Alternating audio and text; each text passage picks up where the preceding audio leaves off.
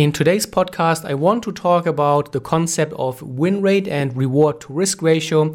I want to discuss a few very important points when it comes to those variables.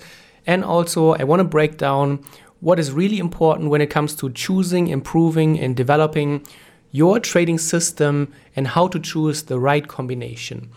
But before we get into it, I want to say a big thank you for the great support and for the overwhelming positive feedback. Also, thank you to everyone who's leaving reviews on Spotify or Apple iTunes or wherever you're listening to this podcast. It's really great and encouraging to see that this podcast is finding so much support. And before we get into it, also just a few words about myself. For those who don't know me, my name is Rolf. I am the co-founder of Tradeciety.com and also Edgewonk.com, which is a trading journal software. I've been trading for around 15 years, and for the last 7 to 8 years, I've been providing trading education mostly on Tradeciety.com, and we have developed the Edgewonk Trading Journal as well. So enough with that, and let's get into today's podcast. And last week I posted a tweet with a poll on Twitter, and I was giving my audience 3 trading systems with different win rates and different reward to risk ratios, and I asked which of them the traders would prefer to trade. And the first system has an 80% win rate and 1-to-1 reward to risk ratio. So a very high win rate and low reward to risk ratio, 80% and 1-to-1. The second trading system would have a 50% win rate and a 2-to-1 reward to risk ratio. And the third system, only 30% win rate and a 5-to-1 reward to risk ratio. And surprisingly, most traders answered the poll correctly when it comes to just pure mathematics, because they answered that they would prefer to trade system number 3, only 30% win rate and a 5-to-1 reward to risk ratio, which mathematically speaking would give you the most amount of money with the highest expectancy long term. However, there were quite a few traders who also answered number 1, 80% win rate with only 1-to-1 reward to risk ratio. And I think this would also be my preferred choice, and I will walk you through my thought process and why there's such a huge difference between the two.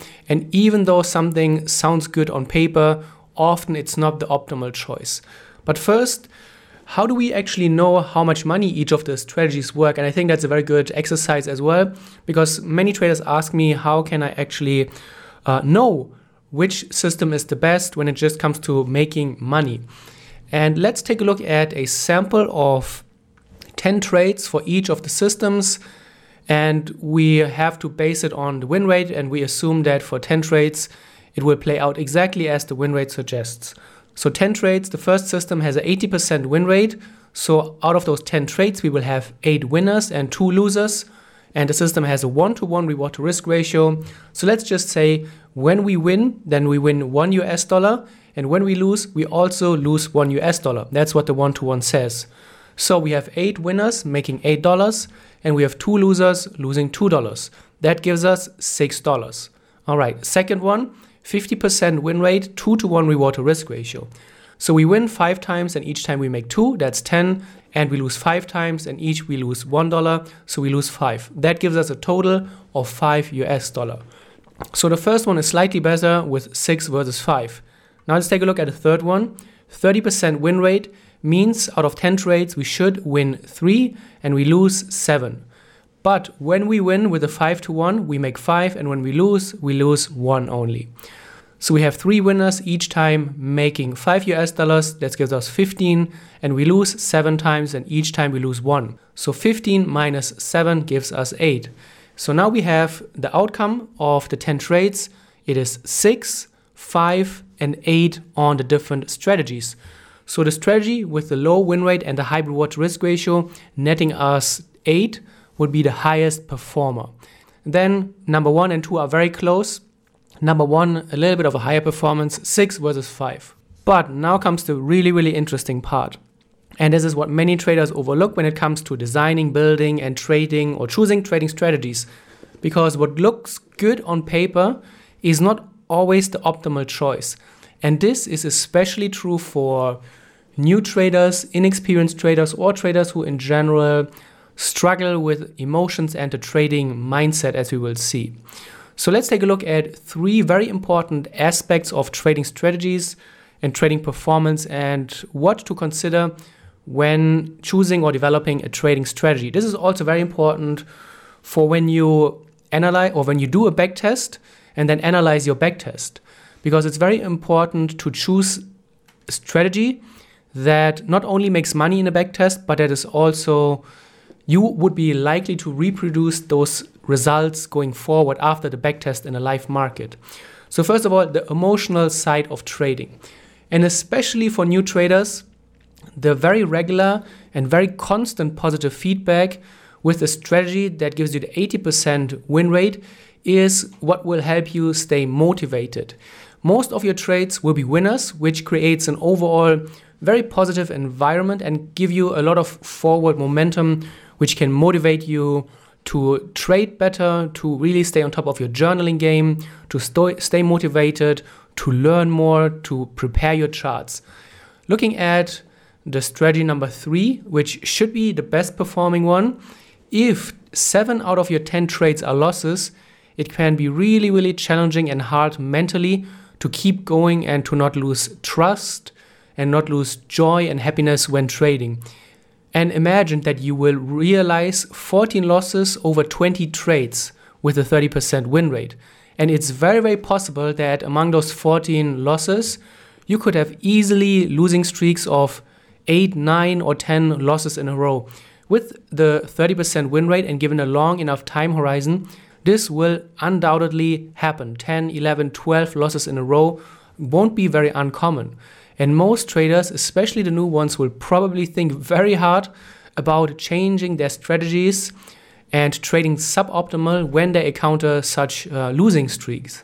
So even though you may have a winning strategy over the long term at your hand, it is going to be very, very hard to push through hard times or even push through your regular trades with a 30% win rate when you have 7 out of 10 trades you have to accept that there will be losses. This brings us to the next point, the risk component and also position sizing. With the 80% win rate system, risking more per trade and having a higher position size may actually be quite a reasonable idea. Losing streaks with an 80% win rate are much less severe with such a high win rate. Although generally, position size should be always looked at within the context of the expectancy. As I said previously, it's not always black and white, and what looks good and makes sense on paper is not always the rational choice what we should be doing going forward. So just looking at the expectancy, looking at the system number 3 made 8 versus the system number 1 made only compared 6. When we look at that, we should rationalize and we should come to the conclusion that number 3 is a much better system, and having a higher position size would make more sense for system number 3 versus system number 1. However, the 33% strategy has the highest expectancy but with such a low win rate that you want to keep your position size relatively low as possible. Imagine 8 losses in a row and you risk maybe 2 or 3%. 2% per trade on 8 losses in a row is 16%. And if you risk even 3% per trade, that's going to give you a drawdown of 24%. And this is very, very hard to deal emotionally with. Not only are 8 losses in a row for many traders hard to accept, and trading optimally afterwards is also going to be very challenging. Being down at the same time 25, 24% is just very, very hard to deal emotionally. You can tell yourself many times that is completely normal. It is my trading strategy. It is what I should be expecting.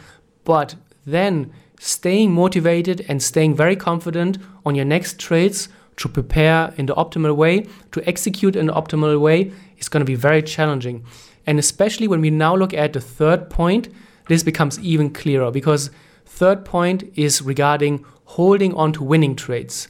And another huge problem with the high reward to risk ratio system and the low win rate is that it's absolutely essential to hold on your winning trades for the right amount of time. If you are planning for a 5-to-1 reward to risk ratio and then you realize 1 out of your only 3 winners, but then you cut the winner short and maybe you exit at 3-to-1 or 4-to-1, you can easily turn your winning strategy into a losing one. And even though this should have been on paper the best performing system, it is very easy to mess this up. Imagine you only get 3 winning trades out of every 10 trades that you take, and you have to write them optimally to your take profit. So this is really, really essential. And if you have been trading for a while, you know how hard it can be to write winning trades with confidence and not be tempted to close your winners before the take profit has been hit. And this is why new traders especially will fare much better with a low reward to risk ratio system while having a higher win rate. You can book profits much faster. You don't have to hold onto your winning trades as long. Also, probably you don't have to hold through news events that long. And this is a huge, huge benefit for most traders, especially in the beginning. However, the danger of the one-to-one system is that many traders will be tempted to hold their winning trades a little bit too long, and getting out too late and giving back profits can also turn such a system easily into a losing one. So it is very important that you have a full understanding of what your system is.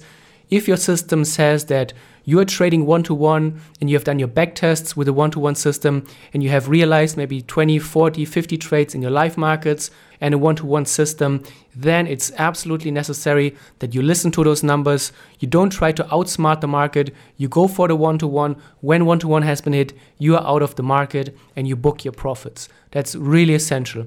If you want to develop and if you want to further improve and change your strategy, you can make a test. For example, on the next 30 trades, you will extend your target to 1.5 reward to risk ratio, and then you will see what the results suggest. Is this a better approach? Yes or no? But it's very important that you always are crystal clear in your trading plan. What are you currently doing? If you're doing and trading a one-to-one system, this is what you do. You don't try to outsmart the market. You don't suddenly say, I know better. I think the market could go on forever. And you hold your trade, and then what you do is give back profits and you ruin your system. So a few final words. What is good on paper is not always the optimal choice, especially because we as the traders and the humans are always the weakest link in our whole trading operation. And we are the ones making the decisions, and our human emotions are often leading us towards suboptimal decisions. We cannot fully eliminate emotions. We have to be aware that they are always present, and we have to be aware of the pitfalls. And that's why I would recommend to take a good look at your current trading approach and really evaluate if the strategy includes components that make it hard to succeed, that would lead to more emotional responses, even though it should make money on paper. And this is really the most important takeaway. Higher reward to risk ratio sounds good on paper, but it's not always true, and it's not always that easy to pull off. So I would really urge you to take a very good look at your system, try to see what you are after, and then double check if this is really the good approach and give it a try. Try to go for the opposite, try to go for a small reward to risk ratio and see how that feels and see how that plays out.